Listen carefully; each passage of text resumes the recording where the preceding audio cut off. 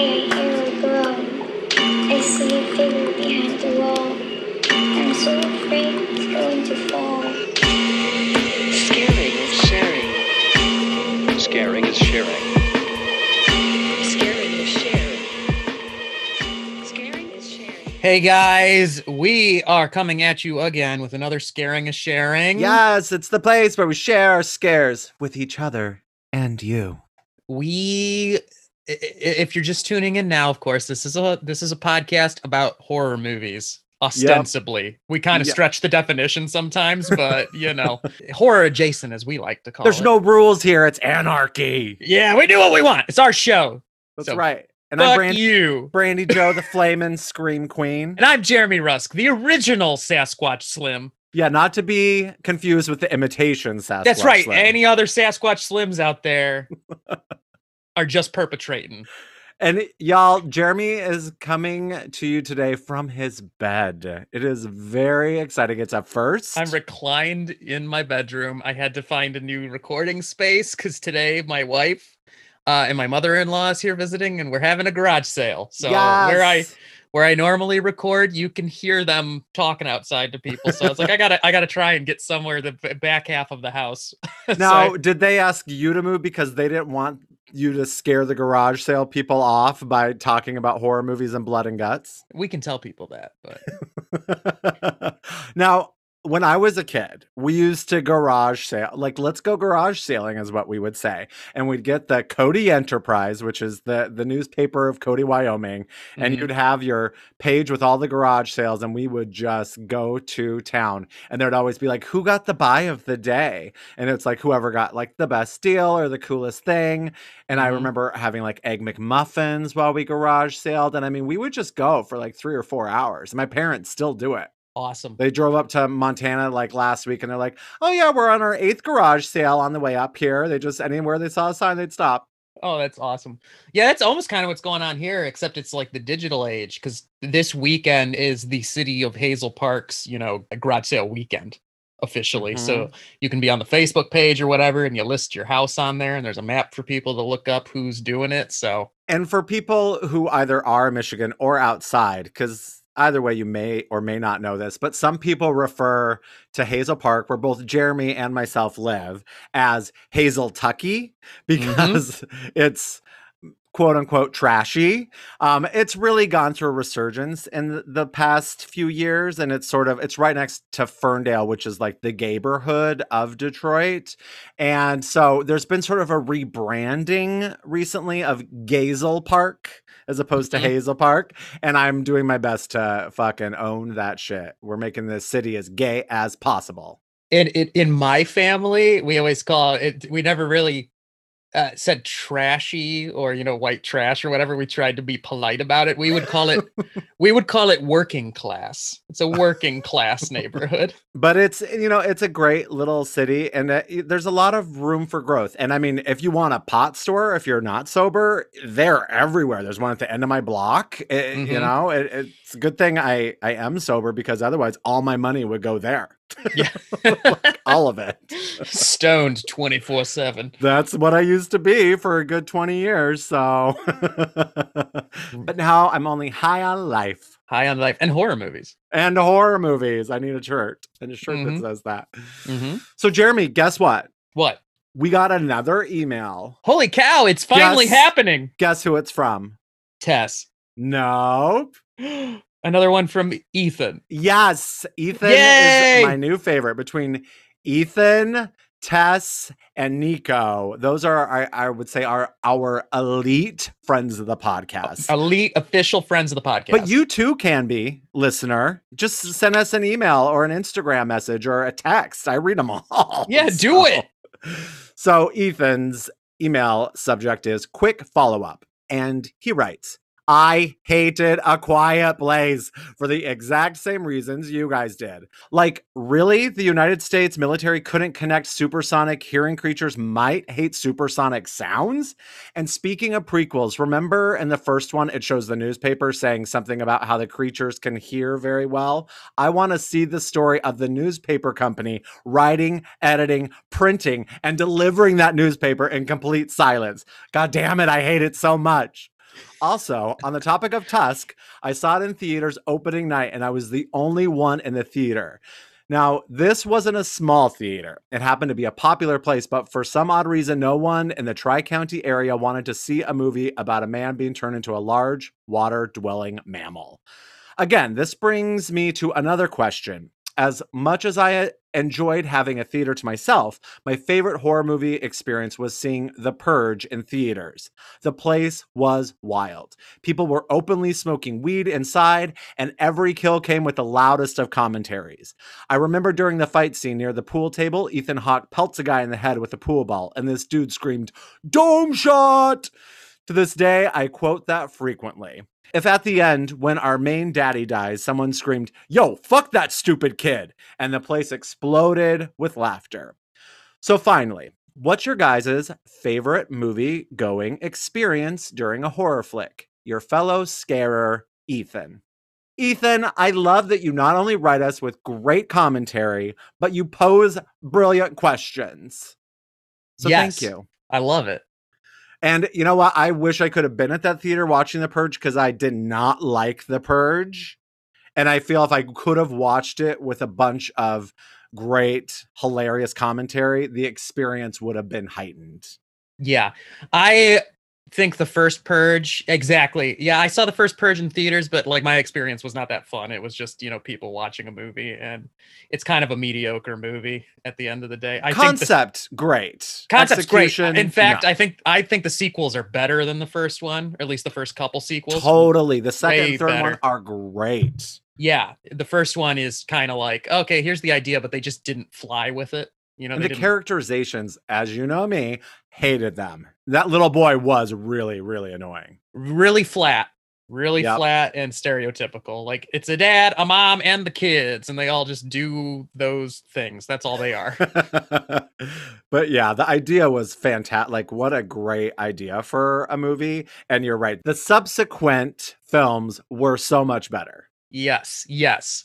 Let me think. I'm trying to remember some of my favorite theater going experiences for like horror movies. I'm going to expand it a little bit to just monster movies, because I remember when we covered the legendary Legendary Pictures Godzilla movie. Mm-hmm. I remembered mentioning my theater going experience for that, which was like electric, because it was one of those experiences where people were palpably excited, like in the theater for it. Like you could feel the tension of everyone just like ready for that, and people were cheering at the end when Godzilla killed the bad monsters. And yeah, that's one of them, because people were screaming and jumping and excited about that. It's one of the worst movies I think I've ever seen, but it was one of the most fun theater experiences I ever had, which is Texas Chainsaw 3D. That sticks out in my mind, where it's like he was saying people were screaming and talking to the movie. It was like being stuck in a theater with Mystery Science Theater 3000, because everyone was just like realizing this is a dumb ass movie. So everyone was just leaning into it. And one of my favorite moments in there's a scene in the movie where the lead girl runs into a barn, and she's being chased by Leatherface, and she slams the barn door, the wooden barn door. She like barricades it, and then somebody in the theater screams, "Bitch, he has a saw!" and then seconds later, the chainsaw comes through the door and he just cuts it open, and you're like, but it was so much fun. People were just hooting and hollering and cracking up at this terrible Texas Chainsaw sequel.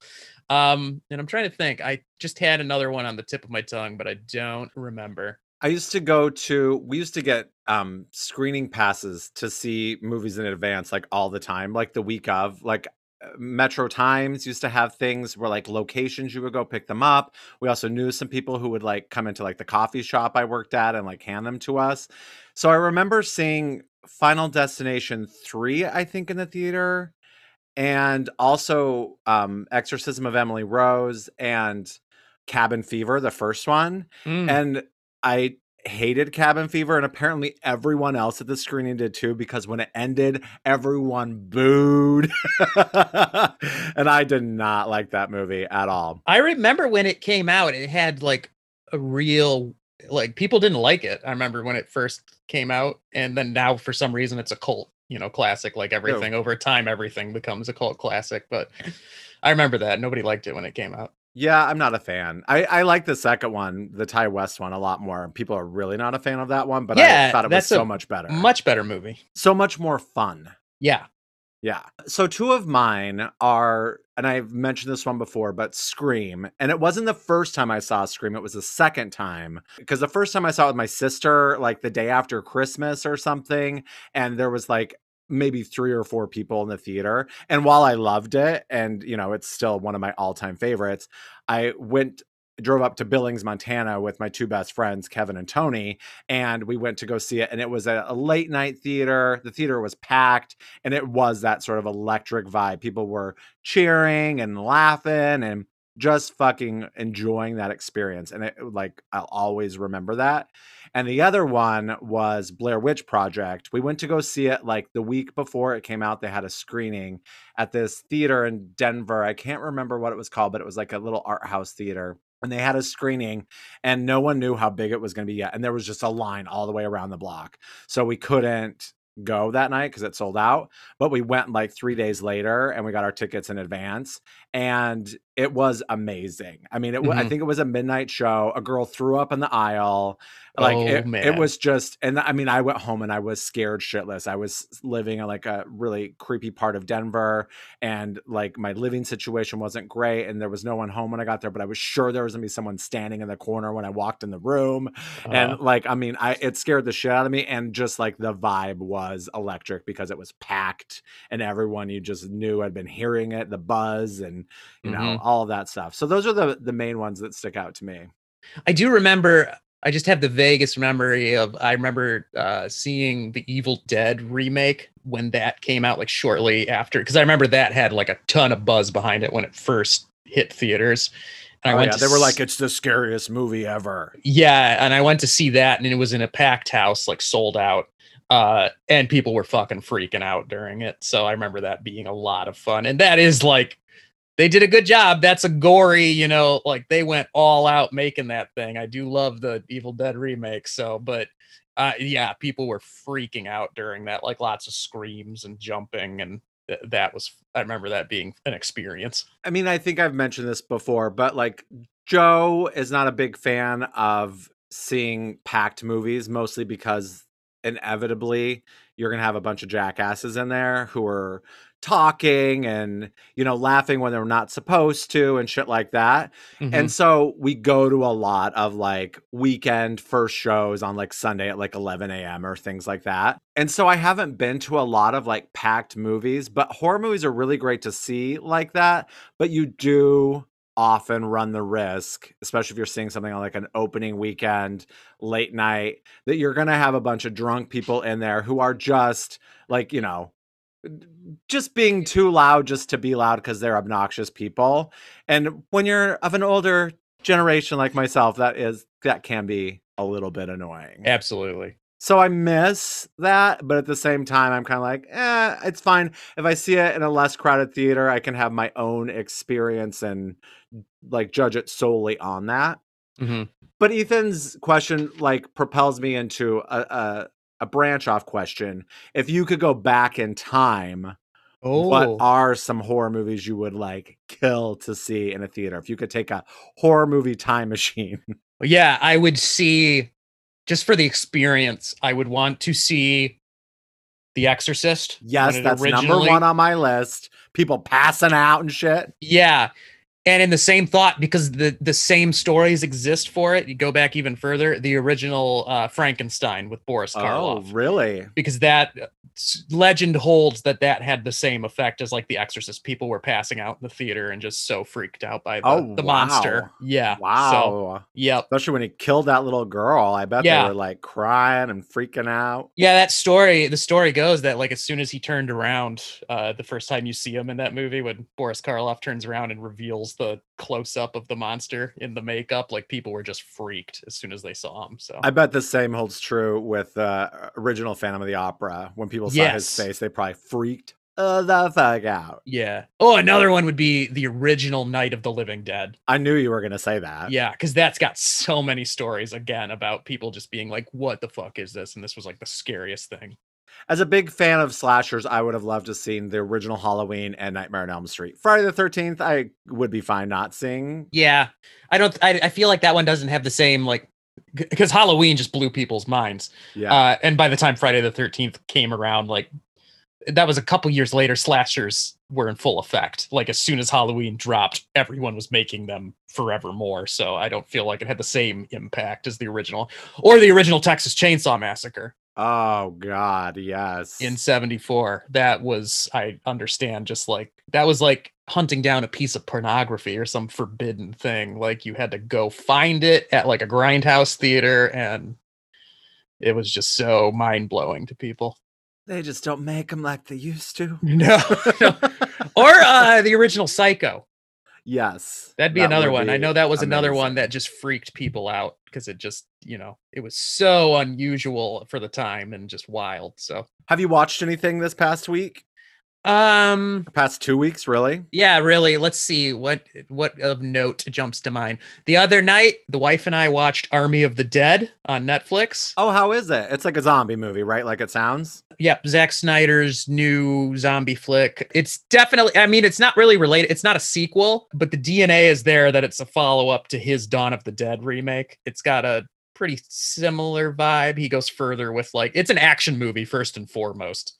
It's not really so much scary as it is gory, very action-packed, lots of gunplay and fighting zombies. It's long, though. It's overly long. It's like a 2.5-hour movie. I think that's too long for Jesus. zombies. Yeah, a lot of plot getting in the way of the story there. Now, But are you a fan of Train to Busan? never seen it. You haven't? Oh, No. man. That's crazy. I know it's great. I hear it's great. So good. But yeah, Army of the Dead, I enjoyed it. I see it's kind of divisive. I think it's part of it's just Zack Snyder. Some people fucking hate his movies. He's like the new Michael Bay. He did the Suicide Squad? No, he did Batman versus Superman.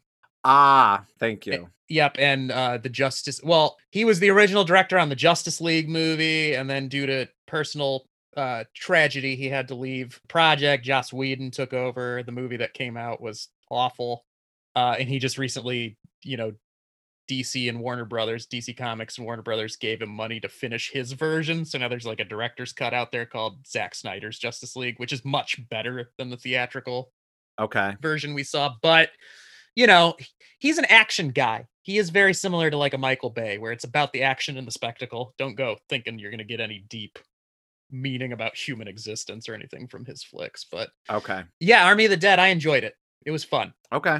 I watched Seance last weekend, which is about like a girls' boarding school. The poster is amazing. It's like a drawing or like a painting, a graphic, if you will. And then you see like a bunch of hands like sort of creating like something like you would have like a seance and everyone puts their hands in the middle, but like one of the sets of hands is like skeleton hands. It's a really beautiful poster. And I love like a good girls' boarding school movie. But that's the problem, is that there aren't good ones. Like there's so many bad ones. And it was horrible. Just god awful. Like I didn't want to finish it. I'm like, I'm so close. So Yeah. I did. Oh, and I also revisited over the Memorial Day weekend George Romero's Land of the Dead. Which is like the one, or is there like a video camera on the poster or something? Is someone holding like a video camera? Or is it found footage? That's Diary of the Dead, which came that's what I'm later. thinking of, yeah. Land of the Dead is like the end of his it occupies a weird space because people are like the classic like Romero trilogy is Night of the Living Dead, Dawn of the Dead, Day of the Dead. Right. And then he went a long time, and then it was like, I think Land of the Dead came out in 2004. It was like his return to like a big budget zombie movie. It came out around the same time as like Shaun of the Dead and the Dawn of the Dead remake. So it was part of that zombie boom in the early 2000s. And it fits. It's like in a weird place where it doesn't exactly jive with his classic trilogy, but it is supposed to be a continuation of those. But it kind of feels like its own thing. It's okay. Like I would give it a 3-star rating. It's pretty cheesy. The upside is it has an awesome performance from Dennis Hopper as the villain of the thing. And then it's got, like John Louis Gonzalo's in it and some other like what stars. happened to him? I know, right? It was stars who were like having their moment at the time they were in that flick and have kind of, trailed off. It seems they're not as big as they used to be. But yeah, it's I'd say it's kind of a mediocre. It's not his best work, but I think the things I know people loved Diary of the Dead. That was the next one that came after that. And that was kind of a reboot in a way, like almost a remake of Night of the Living Dead, but as a found footage movie. And I haven't seen it since I was in college, but I didn't like it when I saw it. I thought it was pretty cheesy. So then, the last one he did was Survival of the Dead, and that was a terrible movie. So I don't know if anyone remembers that, but it was not good. Okay. I've been rewatching Buffy. Yeah. It's just, I watched it 15 years ago, but it's a lot of fun so far. I mean, it's just so cheesy. Like, it's so late 90s. Yeah. I think it starts to get a little deeper as you get into it. You've seen it all? For the most part. That was my mom's favorite TV show when it was on. Really? On TV, yes. Oh my God, that is adorable. Yeah, my mom loves vampires. She loves any werewolves, vampires, all the classic monsters. She got me into the classic Universal movies. So she's all about your old school monsters. So anything with vampires, she's about it. It's a little weird to see Angel. What's his name? David Boreanaz. Yeah. Am I saying that correct? Yeah, David Boreanaz. I think that's Boreanaz. He has a jerk off video that surfaced in the last few months. Oh, whoa. He sent a video to someone on his phone. And, I missed that. I bet you did. Yeah, I missed that. But it's amazing. And it's just weird to look at him now. I'm I've seen all of you. Yeah, I remember Captain America, Chris Evans, a little while ago. He had a dick pic that got leaked accidentally. Wasn't he on a canoe with someone and he was naked? Was that him, or am I thinking of a different celebrity? That might be somebody else. Where was he? No, he was he took it himself, and then it accidentally got shared on it was a weird thing. He was going through photos on his phone, being videoed by somebody else. And he accidentally swiped by that. Oh. And it was on there long enough that people could screenshot it and take that. So it got out there. Yep. Jonathan Bennett, who was the love interest in Mean Girls. He's a big ol' homo now. I mean, he probably was back then too, but he wasn't out. He was, heartthrob material. And so he couldn't be out until he became irrelevant. Yeah. Because Hollywood, Yeah. But he recently had this picture. He's it was an Instagram story, and it was just a picture though, and he's holding a glass mug and there's a graphic over that says, or above it, it's good morning, and you just see his legs and holding the mug. It's as if he's holding the camera, but there's a reflection in the mug of his junk. Ooh. And people overexpose the picture, and people think he may have meant to do it, but people did all this because of course the gays, of course, and they did all this altering to it so you can really see it in all of its uncut glory. Yeah. I love when that sort of stuff comes out. It's so funny. Yeah, it is. Whatever. Well, what the hell was it? I can't remember the name of it, where all those nudes leaked online. What did they call that? The nude apocalypse or something like that. Of a bunch of celebrities. That was a few years ago. Oh my. Yeah. Because so many times you don't know if it's really this person or whatever. But I remember in high school there was a Brad Pitt nude picture. And I feel like it was authentic. These were in the early days of the internet. You had that dial up. And I remember I wasn't even out to myself yet, but I had pulled it up and I was going to print it out for somebody. And it was to show to some of my girlfriends or whatever, to be oh my God. And it was on a dot matrix printer that was just slowly printing out. I remember my mom walked into the room and it's not the sort of thing you could just grab off the printer. And I was totally hovering in front of the printer, just in one of those old school, TV shows, hey Mom, what's going on? Blocking it with your body, just don't look over here, obviously where I'm trying to make you not look. It's for a school project. Yeah. Yep. Oh boy.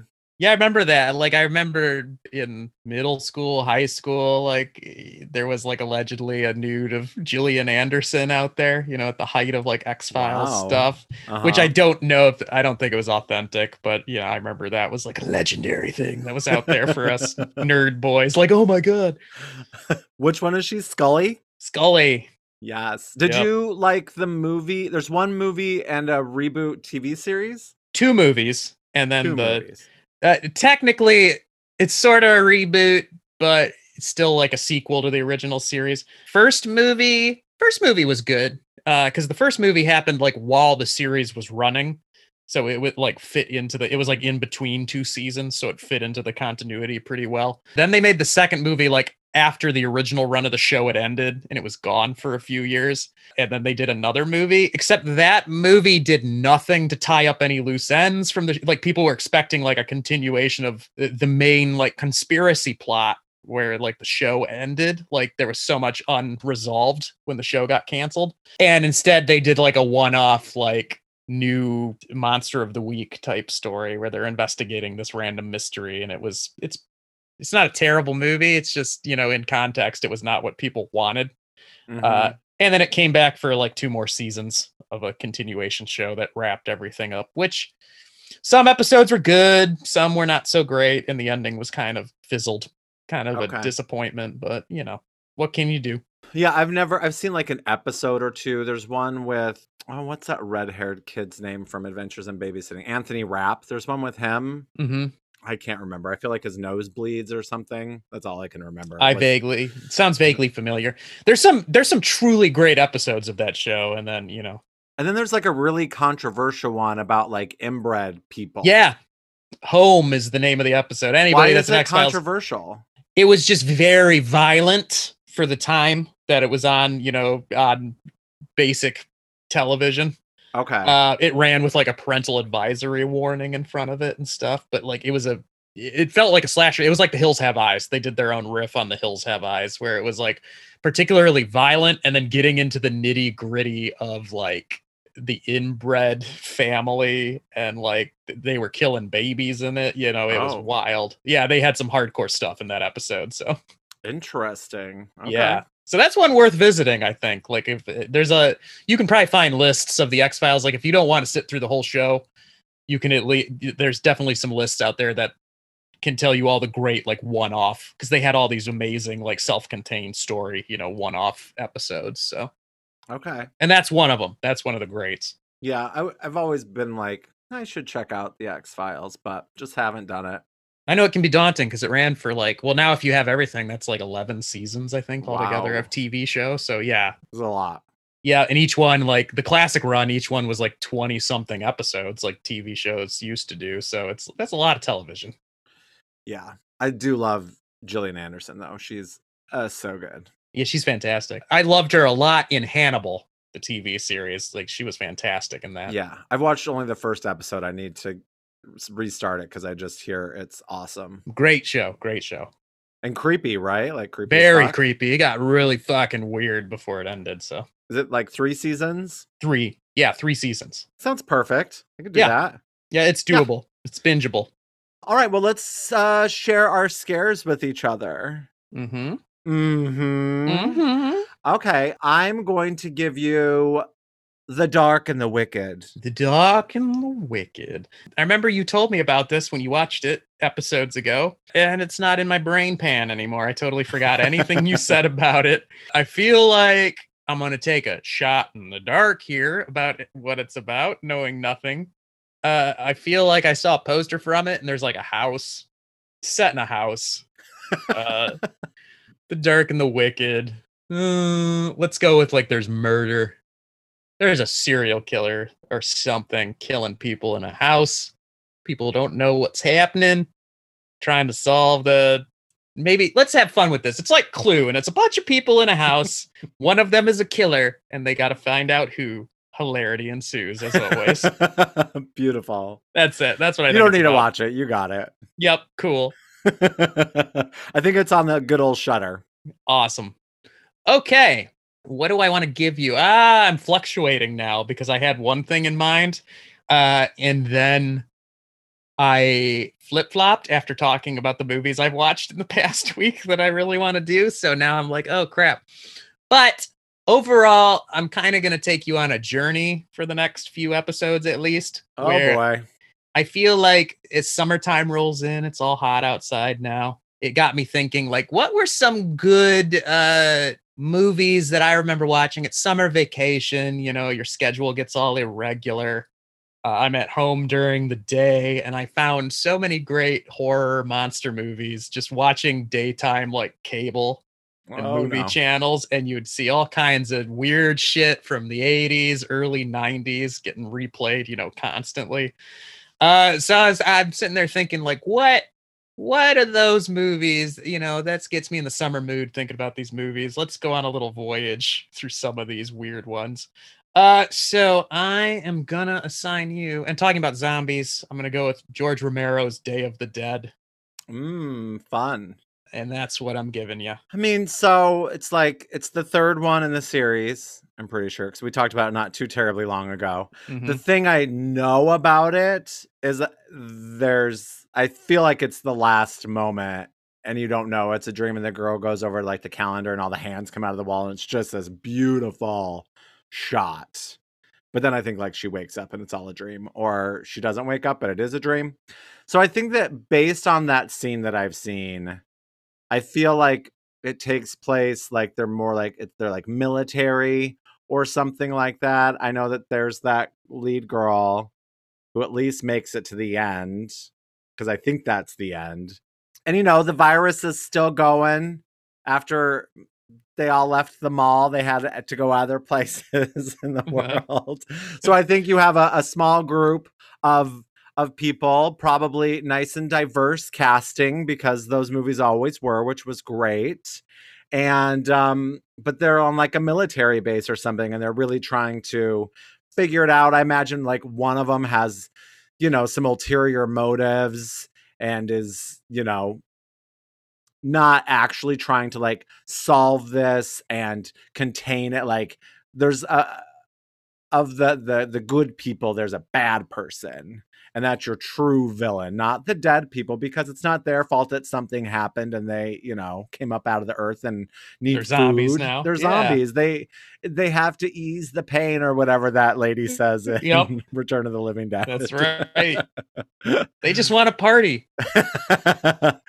So yeah, I think a couple people survive. I think that woman survives. Military base, and the zombies get into it. Cool. Yep. You don't have to watch it. You got it. No. But I'm excited to finally watch it. You can finish off the classic trilogy. Yes. Cool. All right. Well, that's it, guys. We'll be back momentarily. That's right. Sid, don't you blame the movies. Movies don't create psychos. Movies make psychos more creative.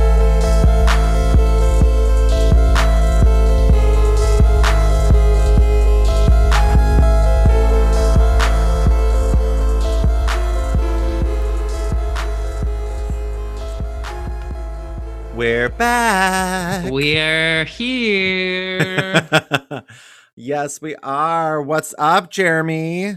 Not a lot. I've been thinking, why don't they just clone Bigfoot? I mean, don't you have to have the thing you're going to clone? So in between watching the movies, I've been watching a lot of like monster hunting TV shows, the crappy monster hunting shows again. Okay. And I found Monster Quest on Amazon Prime. I think it's on there. If anybody remembers that one. But there was an episode where they had Bigfoot DNA.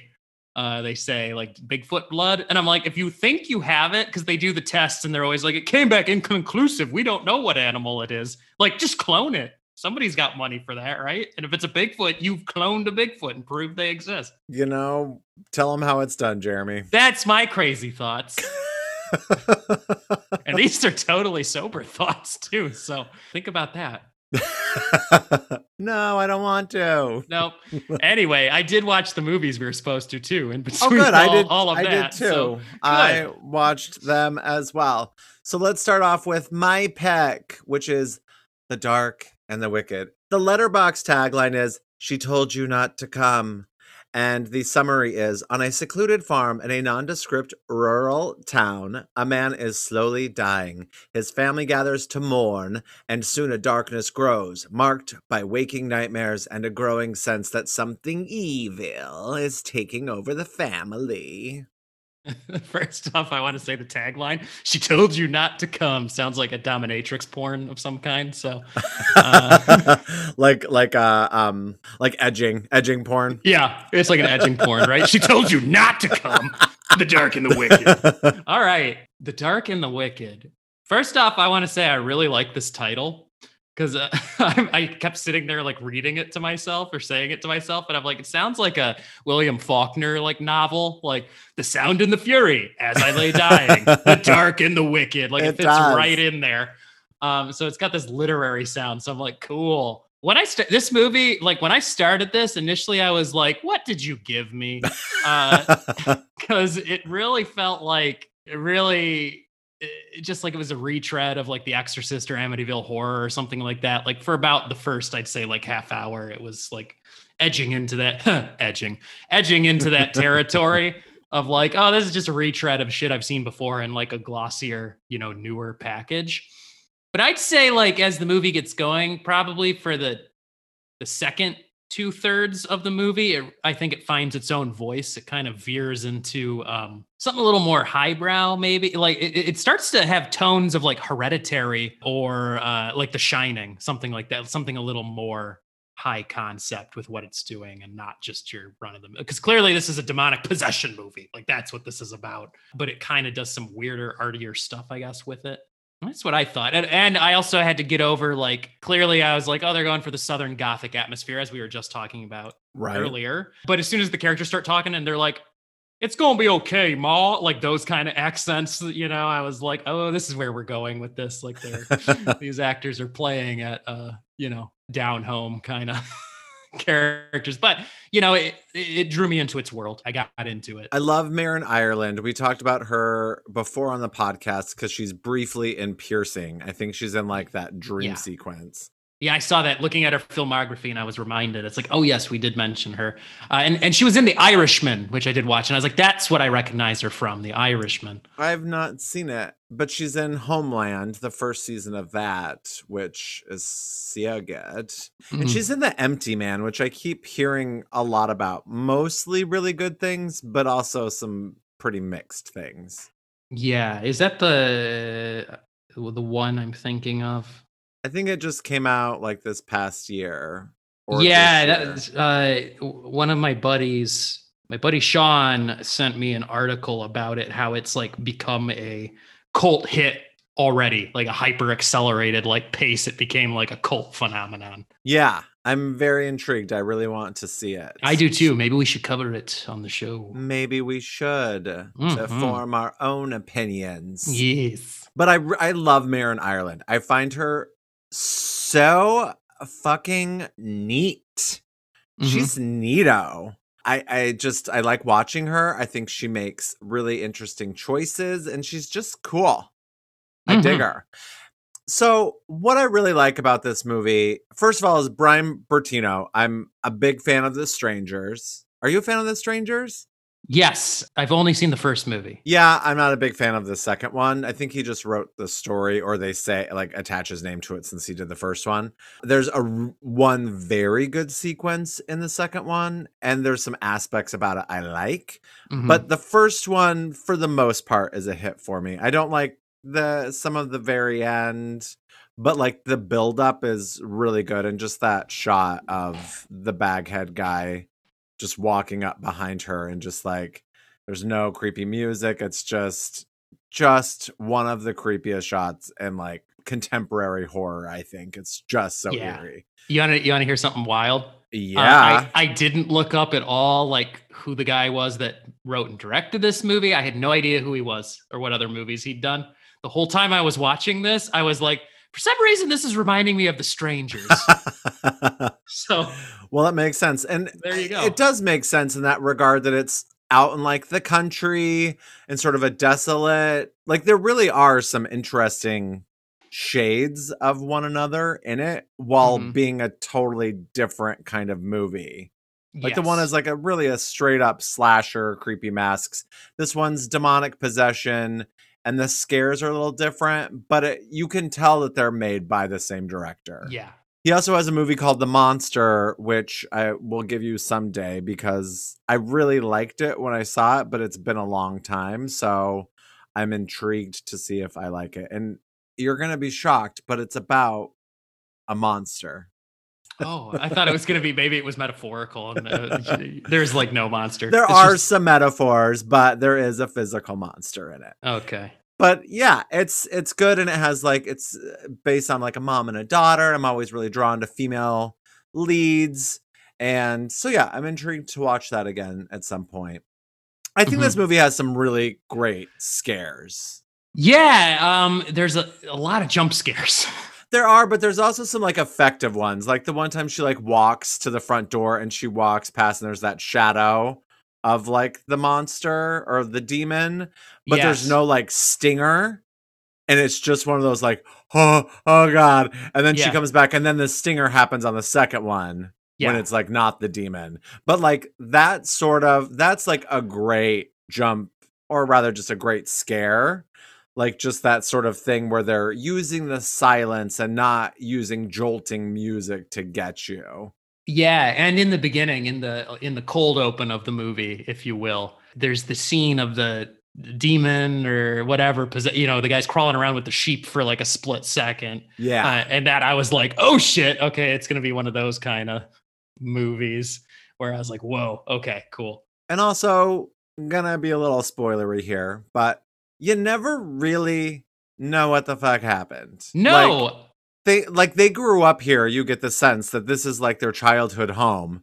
Mm-hmm. So it's not like it was always possessed, because there's never that conversation of like, well, this farm was always strange ever since we were little kids, me and you. You know, there's none of that. I kept wondering if it was going to take like a Hereditary turn where it's like, but then it became clear like all the characters that were visiting the farm were just part of the possession, or something was off with all of them, because you're like, the priest was never actually coming there, or something, whatever. It was, who knows? And then the Charlie's daughter is like an illusion, maybe, or the demon, shape-shifting. That's so creepy, that girl, when she's like, I can smell him. Yeah. He's rotten. But yeah, I kept wondering if they were going to pull a Hereditary and be like, your dad was like part of a cult or something, or they did something, or they got mixed up in some kind of satanic, stuff. And this is what's happening. But no, they never explain it. It just is. And I'm totally okay with that. Yeah, me too. By the time it ended, I was like, no, that worked for this story. It didn't need to get into the minutia of like, well, they summoned a demon. Somebody pulls out an old book and then they're looking through it and reading about the demon. Like, this movie didn't need that. Yeah, and what is the priest when she does call him? And he's like, I've never met you, but he says something like, I had a daughter who died and she like had your name. Her name was Louise. Yes. And you sound just like her. Yeah. And it just makes me think like, was that really it's really like, what can you believe? Exactly. Because when she's on that phone, because every phone call they make in the damn movie is not right in some way. Like, it's always fucked up. So you never know what to believe. And it's really creepy, that scene with the priest when he's just like all of a sudden out there in the middle of the night and he's like, come outside. And it's just like that.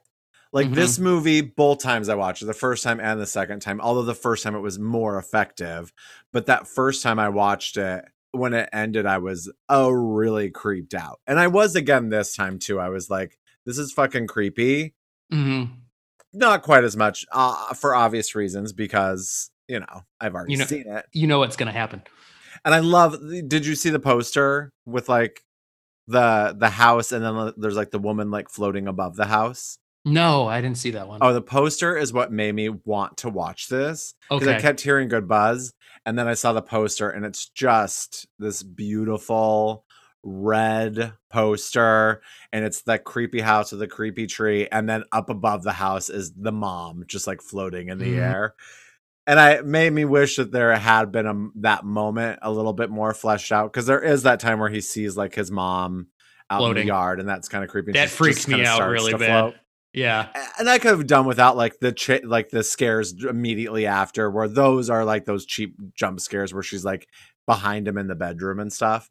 Yeah. But like when that light kept turning on, I was like, oh fuck no. Yeah.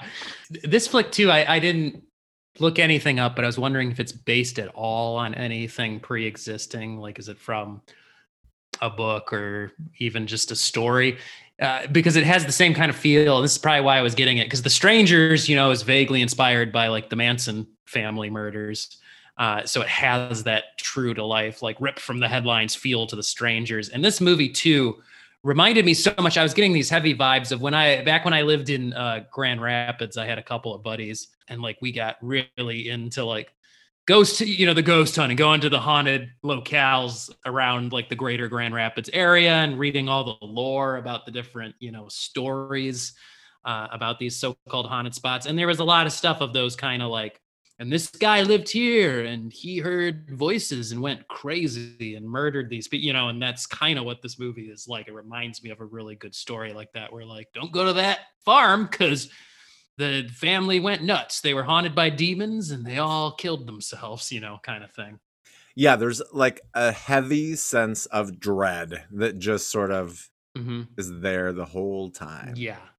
Yeah, it's cool. It's thick in the air. Thick dread. This movie also really, maybe again going back to The Strangers, or like if this had come out like between 5 and 10 years ago, like it would have had like a theatrical release. And it was I was thinking about like The Last Exorcism or like the first Sinister or the first Strangers, where they had these ever-present ad campaigns that were constantly like, see the scariest movie in America right now. And I was like, this would have been one of those movies that had one of those ad campaigns. They would have been pumping it out everywhere. Pumping it out.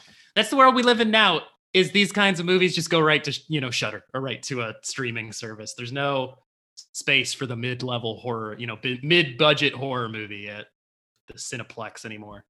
Yeah, it's one of the better, not that there are a lot of bad ones, but it's definitely one of the better Shudder originals, like this and like the Mortuary Collection. I'm like, these are the best Shudder originals. We're good. Haunt was pretty good.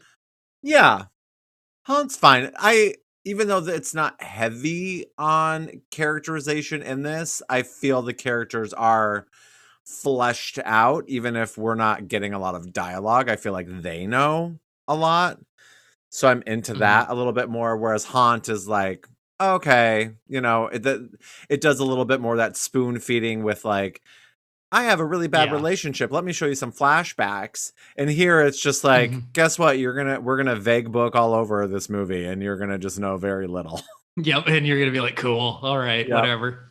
And I'm all for that, as we know. I am all for some good storytelling and like, don't fucking treat me like I've never seen a scary movie before. Okay. And this movie, like I said, it took me for a ride because initially it sets you up for sort of I've seen this all before. We're just getting to like the dread and the weird stuff happening. And like they telegraph it really early that Dad's not just sick, he's got the devil in him or something like that. So, but like I said, then it really starts to forge its own story and do some interesting things. Even if there are some cliches here or there, but it still all works.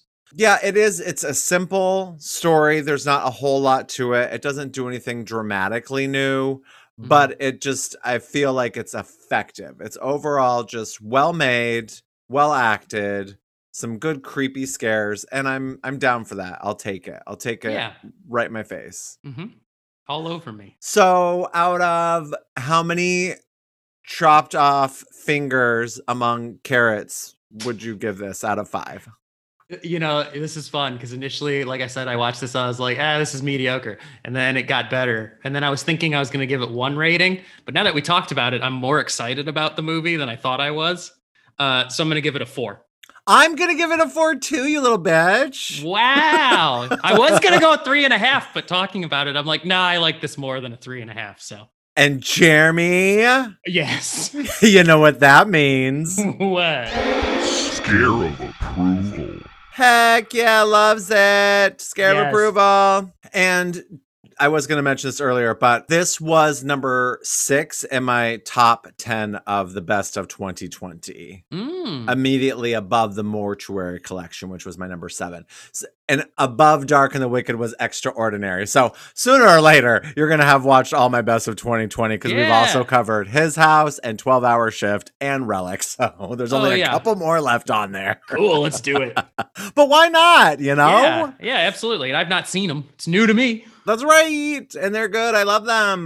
So I didn't get it right at all, other than they were in a house. I knew it was a family coming together in a house for some reason. Right. set in a house. You thought there was gonna be like Clue with like a serial killer or like a killer among people and people trying to figure out who the killer is. So you are right. You got the house. Yep, I got the house. And there was a killer among them. It's just a demon. Yeah.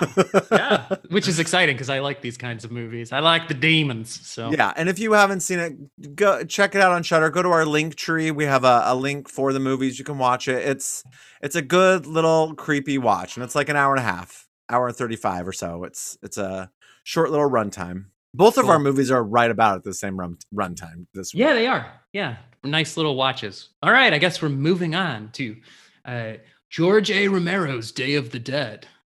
And here we go. The darkest day of horror the world has ever known.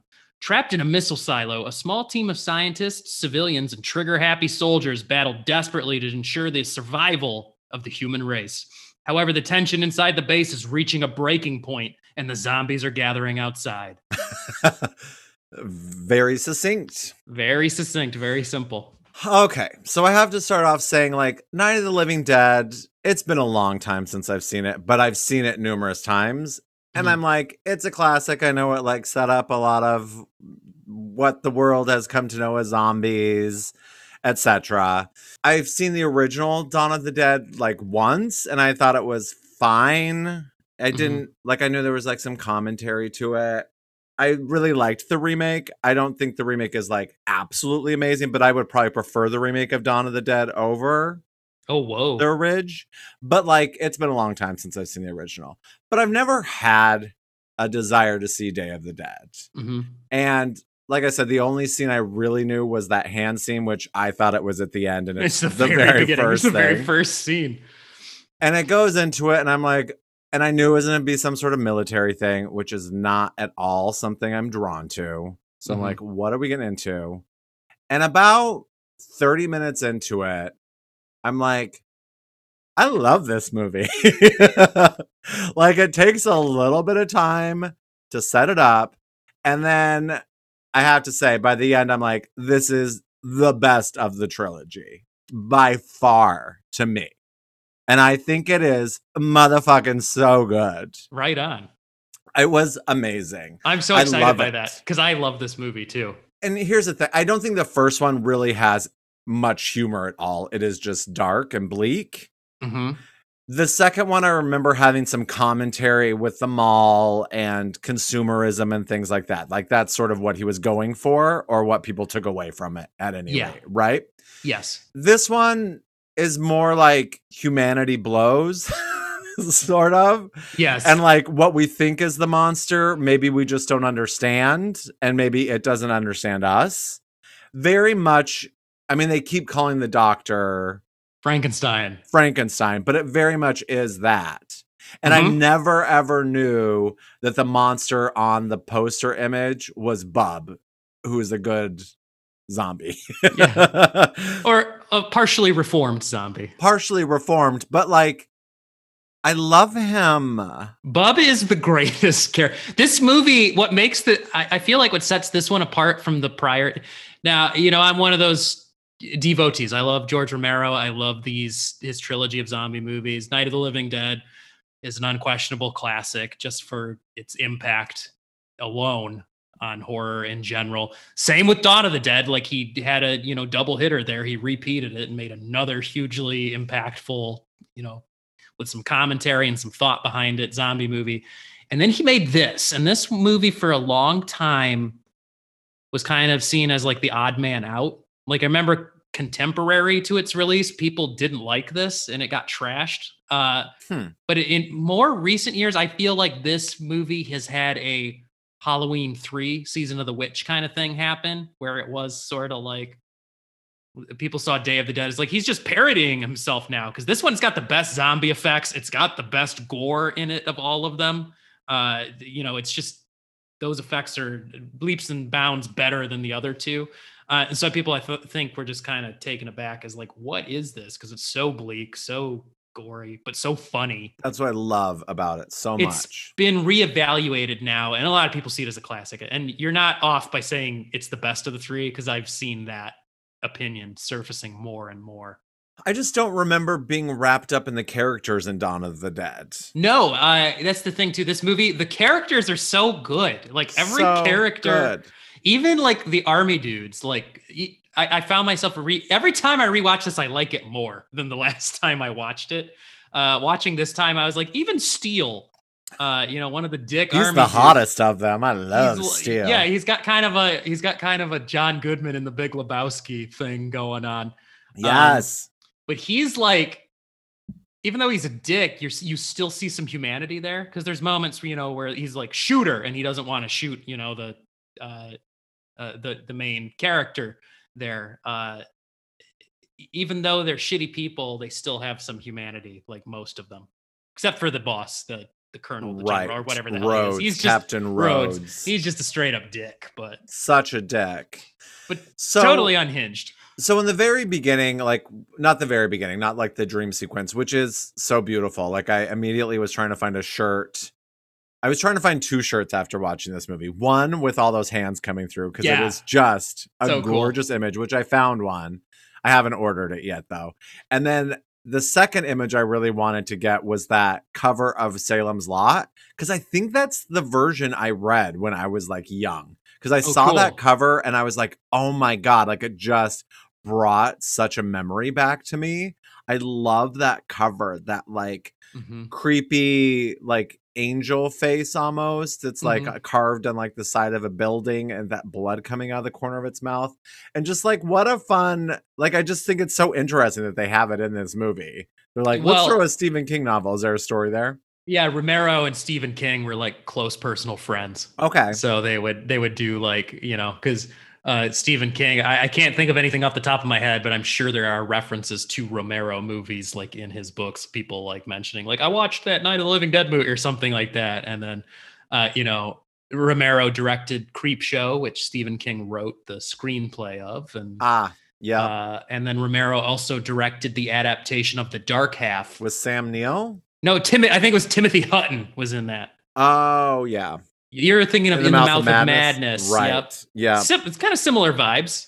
But yeah, Romero directed The Dark Half, the adaptation of The Dark Half, and worked with Stephen King to make that. And I think that's kind of an underrated movie. It's not great, but I saw it when it came out, like on VHS, and I don't remember anything about it except for birds. I remember there's birds. Yeah, there's a lot of birds. The music is just amazing.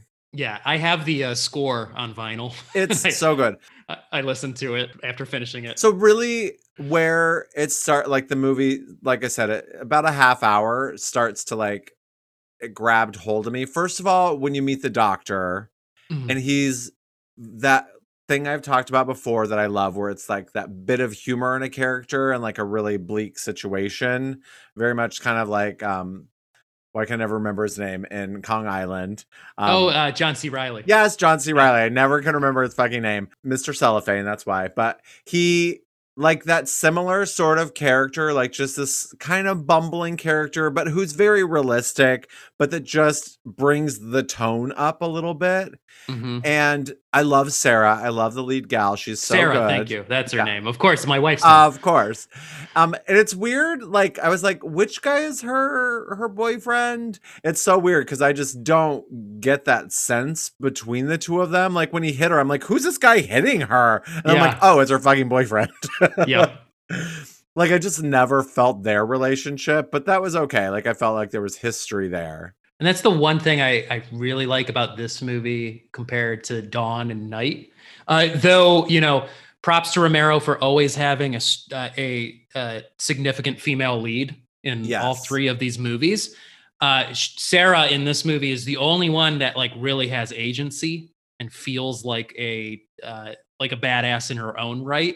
Because even in Night of the Living Dead, she's just a damsel in distress. Barbara the entire time. Oh yeah.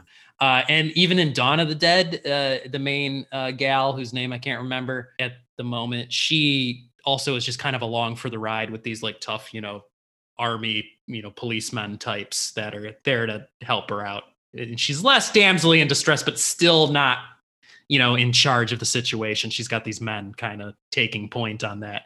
This movie, Sarah is capable And she could survive without these guys. She could get it done. For sure. This movie kind of reminded me of two things. It reminded me of Alien, like just in like the sense of them, like the group. There was just something about that. And Alien came out like well before this, right? Yeah, Not absolutely. well, but like 5 years, like 79 or something. Yeah, and what is this, 84, 85? 85, which is Okay. also interesting that it came out the same year as Return of the Living Dead, which Yeah. I just, it's so interesting because they're like Return of the Living Dead is like the fun version of the Dead movies. Yep. And then this is also kind of the fun version of the Dead movies. But in a way. serious. Serious fun. I mean, this movie's still bleak as hell because it's like humanity is over. Like the zombies have irrevocably won at this point. It also feels like this movie is the formula that The Walking Dead used for so much. I mean, I know The Walking Dead is zombies, but it feels like this with like the humanity's horrible and you have the baddie human and then like playing with the monsters and I don't know. Yeah, this movie feels more like when you tell somebody, like, just in your brain, think of a stereotypical zombie movie. It's this movie that they're going to describe. Like, you know what I mean? Not so much you would think Night of the Living Dead or Dawn of the Dead, but it's like more like this movie is the quintessential like modern zombie movie, I think. So are there connections between night, dawn, and day?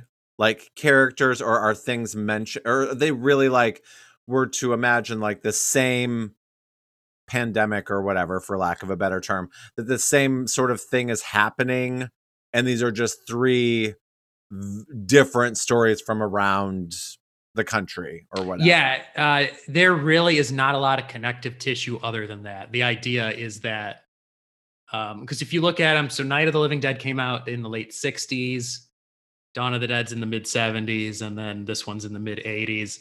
I think Romero's idea was like Night of the Living Dead's the beginning of this pandemic. They think they get it under control. Jump ahead some time. Dawn of the Dead shows that they didn't. The world is on the verge of collapse. And then Day of the Dead is now even further along in this world of the zombies running amok, and it's just collapsed. There's nothing to save anymore. And that's really it. It's just he wanted different time periods of like the same event. Yeah, about the time when they being, I can't remember the two guys, Bill and John, when Bill brings her to the Ritz and like the music when they arrive was just like, I was like, oh, I love this. Like this is a synth sort of track I want to like jam to. It's so good.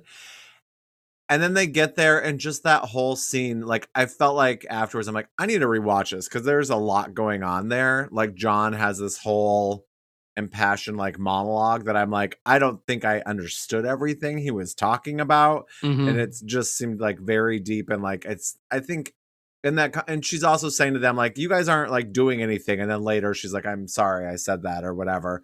There's just a lot in this that I'm like, I would be excited to come back and watch it again. Because there is more to it than just, oh, we're hiding from zombies and humanity's bad too. Like there's lots of levels to it. So many character moments throughout this. So many great ones. And I love that this time, I'm sure I've noticed it before, but this time it really struck me is every time they're walking around in the caves and the little fake bats fly by them like constantly. And I feel like that has to, and the fact that they're calling the Dr. Frankenstein and Bub is clearly supposed to be a reference to like Boris Karloff. I know that Romero was a huge fan of the original Universal, cycle of monster movies.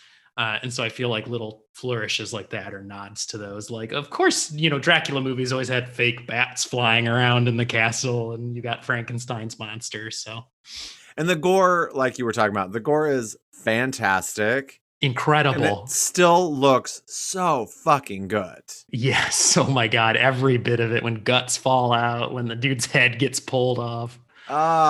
So good. So in the very beginning, there's an alligator. Yeah. Is the alligator a zombie? I don't know. I hope. That'd be awesome.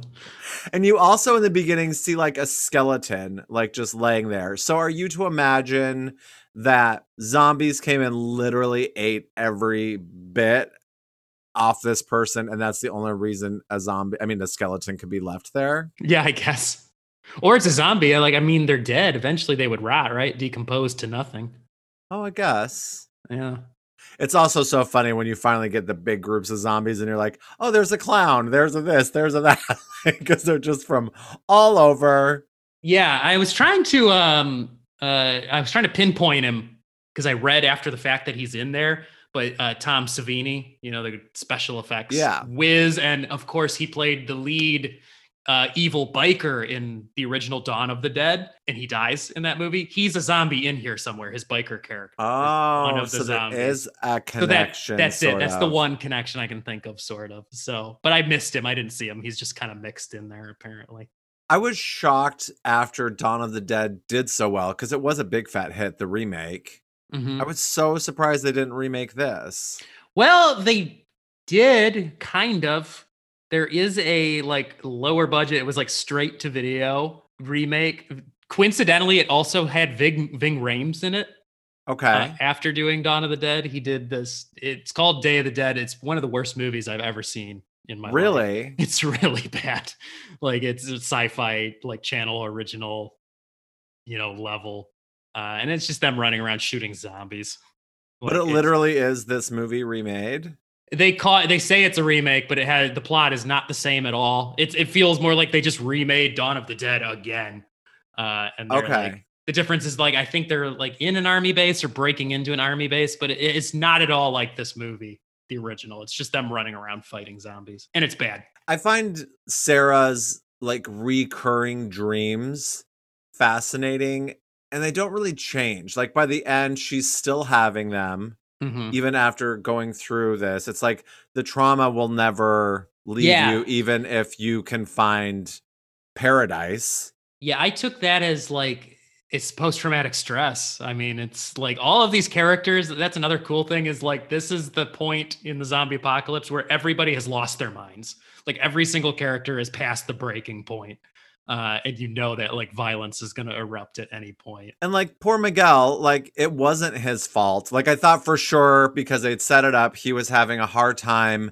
He had PTSD as well. He couldn't handle it.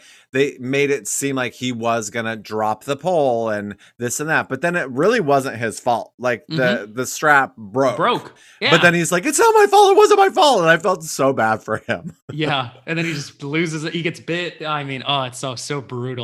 And then she just hacks that arm off. That was just amazing. Without hesitating. And I'm awesome. Yeah, I love that. I just love that the group sort of splits, which it's going to. But you also assume, I thought at least, I was sure the doctor would be living much longer, but that guy just gets pissed off because he's feeding him his friend and just fucking shoots him. Yeah.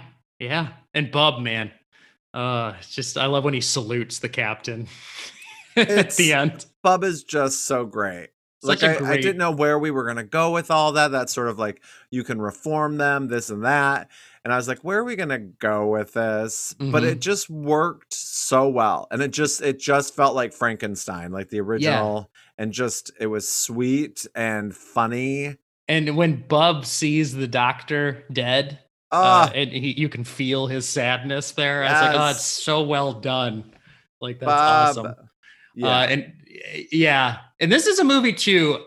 A little story here. The first time I saw this might have been the first Romero zombie movie I ever saw. Really? Actually, yeah, because I saw this I saw all of them as a teenager, a preteen teenager, when I was discovering more modern horror stuff. And I remember seeing this one on television.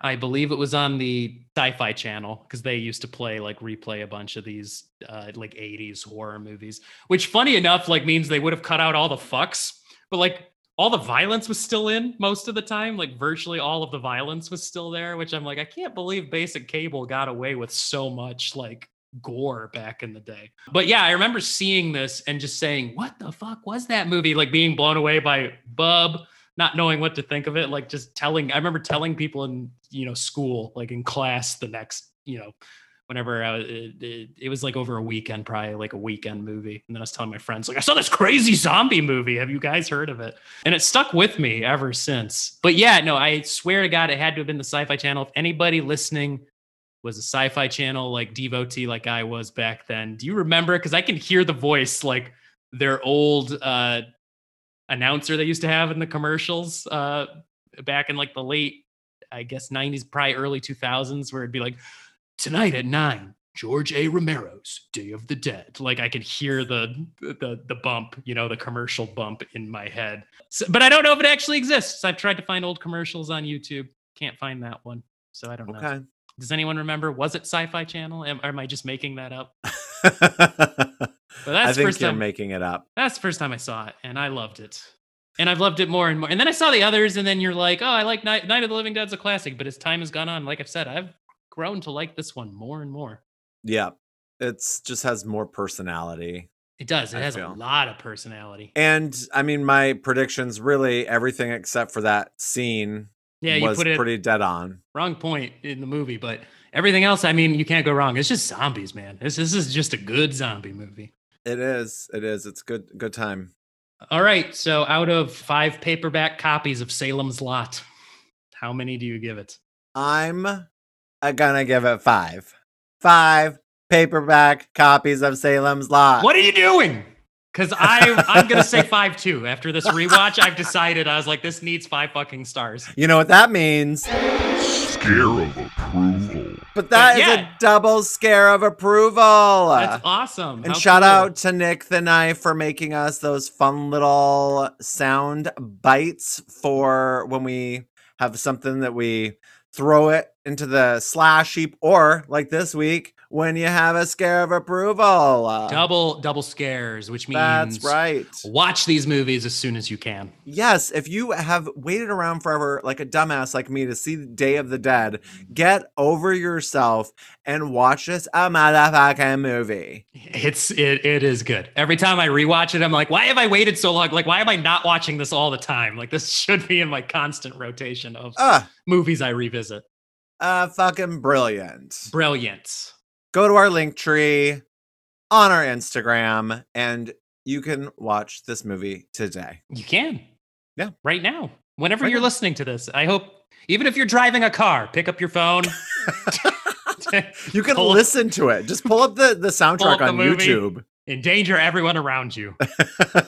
No, don't. Don't, no. Safety first. I am not a role model. Safety is important. Wear a condom. Yes. And especially when dealing with zombies. Well, Jeremy, thank you for giving me an amazing movie. It's one of the very few 5-star movies, but I didn't want it to end. When it ended, I was thrilled, and you did good, kid. Good. I'm glad. I'm going to take you. Like I said, this is like my summer of fun is what's happening. So I'm going for like the vibe of like going to the video store and like, what are the hits that I would have grabbed off the shelf? So Loves it. So some of them might be not as good as others, but we will see. All right. Well, come back. Remember to hail Paimon and wear sunscreen. And as always, guys, death to Videodrome. Long live the new flesh. Yes. Till next time, share those scares. Because scaring is sharing. Bye. Scaring is sharing. Scaring is sharing. Scaring is sharing. Scaring is sharing. Scaring is sharing. Scaring is sharing. This has been a production of Planet Amp Podcast, powered by Pinecast.